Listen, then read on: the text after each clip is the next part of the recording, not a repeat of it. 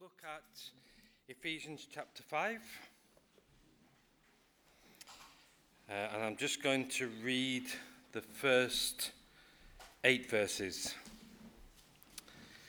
So Paul writes, "Follow God's example, therefore, as dearly loved children, and walk in the way of love, just as Christ loved us and gave himself up for us as a fragrant offering and sacrifice to God. But among you there must not be even a hint of sexual immorality, or of any kind of impurity, or of greed, because these are improper for God's holy people. Nor should there be obscenity, foolish talk, or coarse joking, which are out of place, but rather thanksgiving. For of this you can be sure, no immoral, impure, or greedy person, such a person is an idolater, has any inheritance in the kingdom of Christ and of God. Let no one deceive you with empty words, for because of such things God's wrath comes on those who are disobedient. Therefore, do not be partners with them. For you were once darkness, but now you are light in the Lord. Live as children of light." So we're doing this series on Ephesians, and a couple of weeks ago, Pastor Phil mentioned a commentary by Watchman Nee, and that's entitled Sit, Walk, Stand. And what Watchman Nee does in that commentary is he kind of sets out the journey of Paul's thinking in this book. So what Paul does, first of all, is he says, you need to stop and think about God. You need to sit and think about God. And that's a really good starting point. And it's interesting because occasionally you'll hear Christians who make a kind of boast about not being interested in theology. And I think, I'm not sure that's a really good boast, to be honest, because you should be. Because your theology affects your psychology. It starts that way. Your theology, what you think about God and what you believe about God, has an impact on your behavior, your psychology. And Paul knows that. So he says, before I'm going to talk to you about your behavior, which I want to talk about because there's some stuff that I don't particularly like, let me talk to you about your theology. And so he sorts that out, and then he begins to talk about behavior. And he uses this word walk. And in this particular passage, Paul tells us 3 things. First of all, he says, let me tell you what is appropriate behavior for a Christian. That's the first thing. Behavior that is appropriate. Then he says, let me tell you about behavior that is inappropriate. And then thirdly, he says, let me tell you about behavior that would indicate you're not a Christian at all. So those are the 3 things we're going to look at this morning. Behavior that is appropriate for Christians, behavior that is inappropriate for Christians, and behavior that would suggest that not yet have you given your life to Christ. So the first thing is, what is appropriate behavior? Well, right at the beginning of this passage, Paul says, walk in love. I think the overriding expectation of God, of Christians, is that we would love. You know, we haven't got time to unpack all this, but as you go through Scripture, Jesus said, by this will all men know that you are my disciples, if you have love for one another. Now, that in itself would be quite a challenging concept, you know, that we love within the church, but Jesus doesn't make it that easy. He then takes it beyond that and says, when I talk about love, I am talking about loving your enemies. Now, I personally don't have a problem with the command about loving people, because I think what is quite liberating to know, because I would struggle with this, is if I was commanded to like people. That would be a difficulty for me, because liking people has to do with the emotions. You know, when you like people, you just like people. But Jesus nowhere says, I am calling you to like people. But everywhere in Scripture, Jesus says, I'm calling you to love people. Now, to love people is a simple concept. It simply means that you will seek their best. That's what Jesus calls you to do. He doesn't call you to like people. He calls you to seek their best, whoever that might be. So the way I kind of think about it is, if you think about, sort of conjure up in your mind, the person that you dislike the most. Now, if you happen to be sat next to them today, don't let on. Don't let them know that you're thinking of them right now. But think about the person that you dislike the most. And then when you've got that person in your mind, think to yourself, how can I seek that person's best? What could I do for them and be proactive? What could I do for them that would be loving, that would seek their best? Now, we all have different people. I until December, was a head teacher. I worked with children all my life and was part of Bradford's Safeguarding Children's Board. So safeguarding and looking after people is really one of my passions. And so I struggle with characters like Jimmy Savile, personally. Because of their behaviour choices and because of the things that they have done. You know, to abuse your power on the young and the vulnerable is just, I find that kind of stuff just incredibly hard to take. So if I'm thinking about unlikable people, he's top on my list. Fortunately, he's not with us anymore. But if he were around today, I would be thinking to myself, how can I love him? How can I seek his best? What can I do that would be good for him?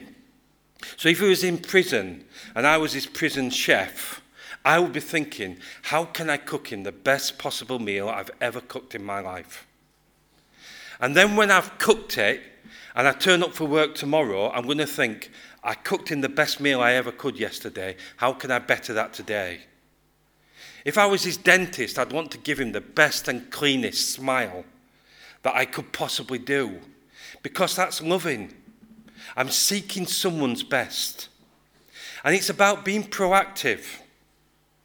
And I think that that's a real challenge for the church. I think that the church has a twofold challenge. It has the responsibility of speaking the truth, and it has the responsibility of loving people. And getting the balance between those two things is very difficult. We all know people who are very truthful. We are crushed by the truth of some people. They are so truthful, they say it as it is, and it just takes the life out of you. And then we know some people who are incredibly gracious and loving, and who couldn't speak the truth if they tried. And Jesus says, I want you to be both those things. I want you to speak the truth, and I want you to be loving. And I wondered, I had to contact my resident church historian, Mr. Jez Stockhill in Nepal, and say, I am preaching, can you tell me of a group of Christians historically who were renowned for both speaking the truth and for loving? I said, can you tell me because he's a great church historian, can you tell me? And he came back and said, I can't think of anyone in history that have ever got the balance right. And I thought, wow, we've got 2,000 years of history. Now you might be sat there thinking, I can think of someone. The best he could do was point me to a story of a man who was the Surgeon General in America. He was a Christian some time ago. And he was Surgeon General when AIDS became a really big issue. And so he was invited he was a Christian, he was invited to address a really big conference, a homosexual conference, full of homosexual people. And he said, the reason that there is this issue right now is because of the sin of sodomy. Which is quite a powerful thing to say, isn't it, to that kind of audience. And he was unequivocal about what he said. But in history, there is no man that has ever done more research and alleviation of AIDS than that man. No one. And he would constantly be invited to conferences because people knew that despite the fact that he would not move on his position, he was incredibly loving and made sure that in his position as Surgeon General, Research into AIDS and the alleviation of pain through AIDS was his primary objective. And I think that's, as close as we'll get to people speaking the truth and loving. But that's what Jesus has called us to do, to be loving to other people. He also calls us to, in verse 8, to walk in the light. Not only are we to be loving, we are to walk in the light. Now, I know that this really belongs next week, but I just want to mention something. I wasn't here last week because my oldest son, Luke, his best friend, was getting baptised, and then he dedicated his son. So I went there instead. And I know his friend very well now, over the years. And he's a very successful man. He's a worship leader. He's got a stunningly beautiful voice. He was a very gifted footballer, played for Northern Ireland, under 18s, did a theology degree, went to Thailand, was a missionary, got married a physiotherapist, and then came to Bradford, and he now works for the police. But he didn't share any of those things in his testimony. In his testimony, he talked about his battle with mental health. Now, I had a little hint that something wasn't right, but I had no idea just how serious mental health was for him. He told stories about on his day off how he would say goodbye to his wife sat on the sofa, and when she came back 8 hours later, he'd never moved. He would talk about having 2-hour showers because he didn't know what else to do with himself. He talked about these major battles, and it was one of the most kind of courageous testimonies I've heard in a long time. And I thought not just was it courageous, it was liberating. Because what it did is it took the cap off this unspoken, this elephant in the room that we have, that mental health is an issue, that mental health is an issue for men, and it's an issue for men in the church. And it was incredibly liberating.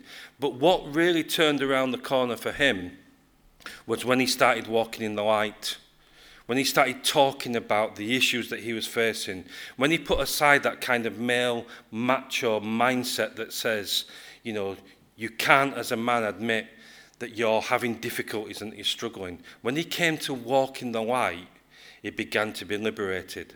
And I really believe, as Christians, we need to walk in the light. And I don't really know what Tony's going to say about it next week, but that's what I want to say about it, is can we create that culture and that atmosphere within the church where it's okay to talk about the things that we are struggling with, where it's okay to talk about the things that we find difficult and know that we will be loved. So we're called to behave lovingly. We're called to behave transparently and openly. And we're called to have a life of thanksgiving. And I'm going to address that towards the end. But also in this passage, Paul says, but if you're a Christian, there are certain things that are not acceptable. There are certain things that you should not do. And he goes through a list.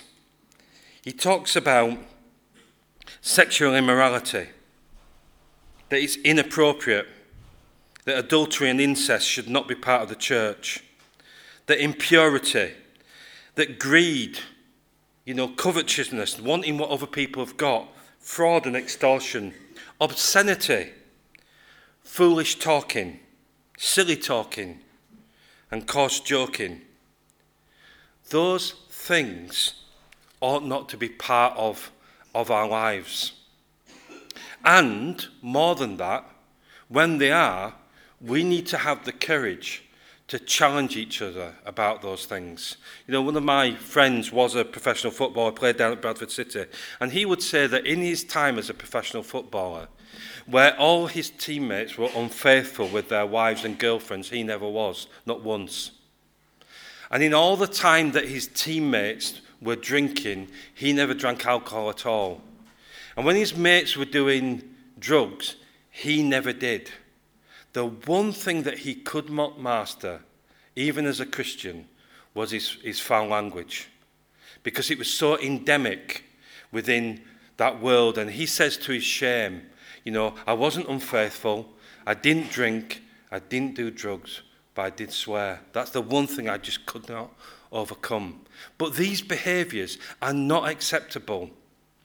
And we need to be courageous enough that when we see those things in people, we are willing to challenge them. And then he talks about behaviour that indicates that you're not a Christian.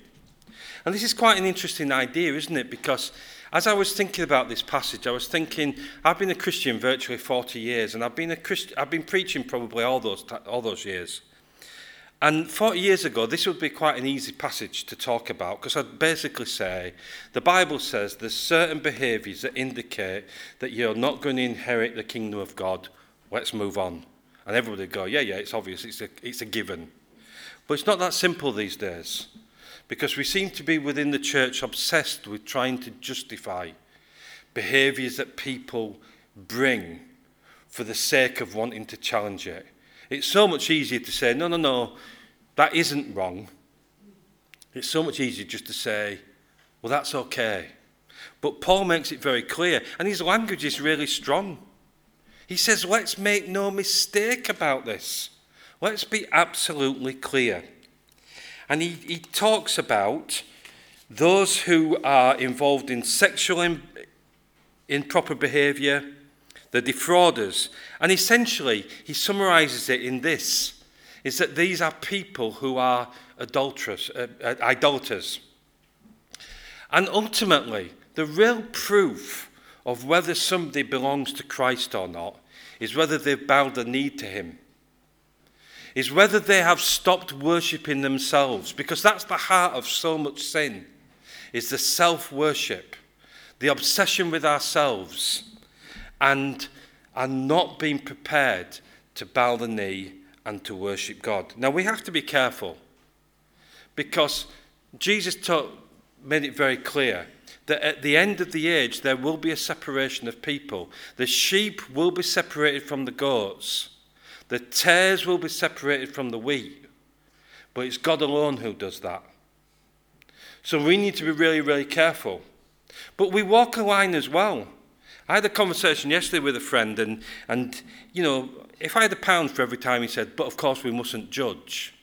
And I was saying, but why not? We make judgments all the time. When I cross the road, I do look right and I do look left. And I do make a judgment at some point about whether it's appropriate or not to cross the road. Not all judgment is bad. And not all judgment is forbidden in Scripture. Because Paul actually says don't be in partnership with these people. Don't get married to them. Don't be in business with them. So you've got to make some judgment. But do it graciously. Because the only one that ultimately that can separate the sheep from the goats and the wheat from the tares is God alone. But there is one thing that Paul talks about here, which I find quite intriguing, and I've thought a lot about this recently. And it's to do with if you were a counsellor, if you had a reputation for being a counsellor, and I don't really have that reputation, but if you came and you said, Jez, I've got a problem. I'm always telling rude jokes. I just can't stop it. You know, and I'm a Christian, and I love God, and I don't know what it is about me, but I'm just given to this particular problem. If that was presented to you as a counsellor, what would your counsel be? What would you say? Well, we'd have to say, first of all, well, the reason you've come to talk to me is you know it's not right. So that's a good start. We're walking in the light here. But what would you say? Well, what I think is quite interesting is Paul says, well, the reason that they do that is because they're not giving thanks. Would that be your counsel? Would you say, in order for you to stop telling rude jokes, you need to cultivate a life of giving thanks? Well, that's Paul's advice. And he doesn't just say it once, he says it twice. Because he says it in Romans chapter 1 as well. Well, when he talks about, in Romans chapter 1 verse 21, he says, for although they knew God, they neither glorified him as God, nor give thanks to him, but their thinking became futile, and their foolish hearts were darkened. He says there's two problems. These people that behave sinfully do not glorify God, and they do not give thanks. So if you met somebody who said, I'm doing a load of wrong stuff, how do I stop it? Would you say, you need to glorify God and you need to give thanks? Because that to me seems to be Paul's solution. What Paul is saying is, if you're going to use your tongue for these perverse things, learn to use your tongue for the right things. And the right things are the giving of thanks and glorifying God. And that's what we do when we come here on a Sunday. It's that glorifying God and giving thanks. And it's not just about cultivating that mindset of thanksgiving during the day, but that's a healthy thing to do. You know, over the years as a Christian, I think I've learned perhaps to do that more than anything else. I find myself in the course of every day thanking God endlessly for all kinds of things, even the bad things that happen. But I find myself giving thanks to God. But when we come to church on Sunday, that's when we have that beautiful opportunity to give thanks. And, you know, I've got time to kind of open up my mindset about worship. My mindset on worship is really based on the journey that the high priest makes in the Old Testament into the Holy of Holies. That's what I believe worship is. I believe it's that journey from where you start outside the Holy of Holies to where you end up in the Holy of Holies, right in the presence of God. That's what I believe worship to be. I have to confess, I am a lover of those extended worship times. That's me. You know, I love to be in those times where the worship leaders are just given freedom, just take us into that Holy of Holies. And it's that beautiful journey that we make. We make it starting off with confession. You know, it's interesting, in the old days when you first went to church, nearly every church service began with a prayer of confession, didn't it? And sometimes we kind of forget that, but I always think that's a really good place to start when it's worship, is start with that place of confession. Deal with your sin. And deal with it because recognize you are wanting to go into the Holy of Holies, and you can't go in there with sinfulness. So the starting point for me for worship is always confession. But then it's about thanksgiving and praise. You know, it's about getting to that place where you are thanking God and praising him for what he's done for you. And we sing some beautiful praise songs and songs of thanksgiving that are about the salvation that God has brought on us, the goodness that God has shown for us. That always seems to me to be a good start for worship. But that in itself isn't worship. That's praise. And the problem with praise is it can still be egocentric. Because when I'm praising God, I'm praising him for what he's done for me. I'm praising God for what he's done for us. There's still those words in our songs that are about us and about me. But when I move on to worship, I begin to ask myself, why does God bless me? Why does God love me? Why has God saved me? And then I realize it is because God is who he is. He does what he does because he is who he is. And when I move from confession and then I move to praise, I don't want to stay in that place of praise because I still, and I see it on the screen, I still am seeing those words, I, me, us, them. I want to move beyond that, and I want to get into the Holy of Holies, and I want to just acknowledge God for who he is. I want to worship him because of his holiness. I want to worship him because of his power. I want to worship him just for who he is. And when I get to that place and I am singing those songs that are simply about who God is, at that place I am liberated to worship. And when I walk out of a service and I say the worship was amazing, I'm always thinking about that because this morning I was led into the Holy of Holies and I came face to face with God and I worshipped him for who he is. And I always pray for our musicians because I think that worship leading is such a difficult thing, and it's something that requires such anointing. Not least because music is such a powerful thing. I find music incredibly emotive. Even that song that we sang before we came up is full of emotion for me, because you might not remember, but just before Sam and Hannah left, I was preaching and I asked Hannah to sing that song. Now, Hannah's just got a drop-dead beautiful voice, and as I'm singing it, I'm welling up because I'm thinking, why is she not here? Why is she over in Nepal? And it's emotive for me. And when I walk out, I'm likely to be emotive, but not because I've been in the presence of God. It's because I've sung a beautiful song that my daughter-in-law has sung beautifully too. But I haven't worshipped, I've just been emotive. But when I worship, I want to be in that place where I am just thanking God for who he is.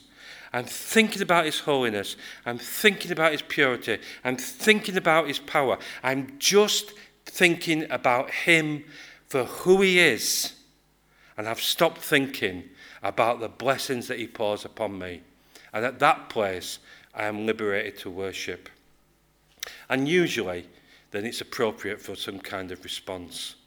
So Paul says the issue, the response for so many things that we are facing is learn to give thanks, learn to praise, but then learn to move into worship and glorify God. And if you are somebody who knows how to give thanks and how to glorify God, I would suspect that some of the issues that we have dealt with in the past just drift away because we've begun to get our life in order. Because the order of things is learn to give thanks, learn to glorify God, and you will not walk in unrighteousness and wickedness, because you can't. And so I just want to encourage you this morning. One of the appropriate behaviours for us all is the giving of thanks and glorifying God. And as we come to communion now, there is nothing more beautiful than that moment of thanksgiving in communion, because at that moment in time, we are remembering the amazing sacrifice that Jesus made for us. And we are the beneficiaries of the cross. We are the beneficiaries of the cross. We live a victorious life this side of heaven, and we'll live a wonderful, glorified. One of my favourite preachers is a guy called John Piper. And on his blog, he has a phrase that's something like, life is hard, God is good, we're on our way to glory. And that to me seems a fair summary of life. Life is tough. I'm not sure that anything is going to make it a great deal easier. But God is good. And we're on our way to glory. And we need to give him thanks. And when we come to the table, that's exactly what we do. So I'm just going to pray, and then I'm going to hand over to Pastor Phil, who's going to lead us in worship. Father God, I thank you that when we sit in your presence, things just get sorted out. We get the right perspective. We get a sense of heavenly reality. And we begin to recognize who we are. And Father, when we recognize who we are, and when we thank you and praise you for what you've done, we're able to get into your presence and sit at your feet and ask the question, God, why are you so kind? Why are you so loving? Why are you so gracious? And the answer always is, because I am who I am. And Father, we thank you for that. And we thank you for the amazing cross. We thank you that we are the beneficiaries, and that as a result of Jesus dying on the cross and going to heaven, we have the Holy Spirit living within us, who guides us and leads us each day, and is our assurance that when this life is over, we've got eternity with Jesus. So, Father God, we thank you for that, and we pray that you bless us in this time of communion now. In Jesus' name, amen. The band would like to come up, and we're going to go into communion, and this is for all who love the Lord, know Jesus as Saviour. As Jez said, it's a beautiful act of thanksgiving, wonderful. It also takes us to the character of God, doesn't it? God's grace, God's love, God's patience with us, all of those things, and the beauty of God. The communion is a reminder that Christ has paid it all.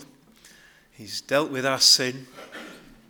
He was nailed to that cross. The sin of the world, our sin, was laid on him. And on that cross, you died with him. You died. So that means we're to live for him. And so let's this act of communion be an act of worship and praise and thanks, and just delighting in who God is and thanking him for all that he's done for us. We're going to sing Give Thanks. Is it Give Thanks? Thank you for saving me. That's it. Thank you for saving me. And we'll stand to sing. And if the servers would come, and I think it's one of the growth groups are going to serve us this morning. Let's just spend time in the Lord's presence as we do this. So come. Thank you. Let's stand.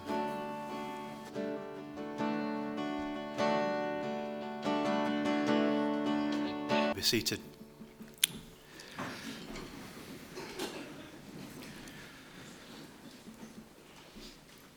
Lord, thank you so much that the truth has set us free in Christ. We thank you, Lord, that Jesus has defeated sin.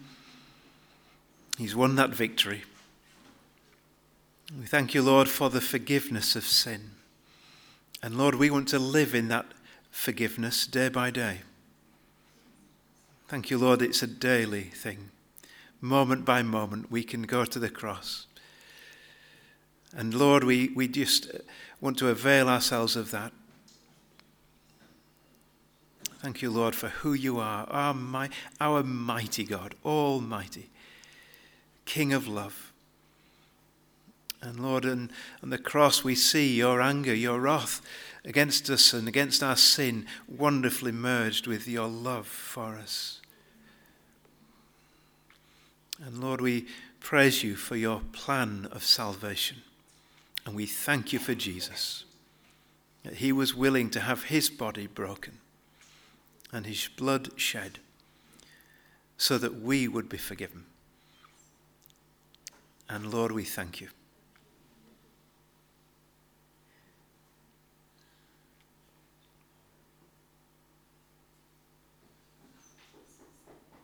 Amen. Amen. So do eat and drink. If you hold on to the light. Lord, take away that love of sinning. Take away that love of darkness, the dark things of our lives. And we would live, Lord, in the light this day and this week. Help us in that, we pray. So, Lord, part us with your blessing. And thank you for our time. Thank you for our fellowship. Thank you, Lord, for being able to worship you like this. We give you our heartfelt praise. In Jesus' name, amen. Amen. Thank you. Thank you for meeting with us, and do stay for tea and coffee if you can. Thank you.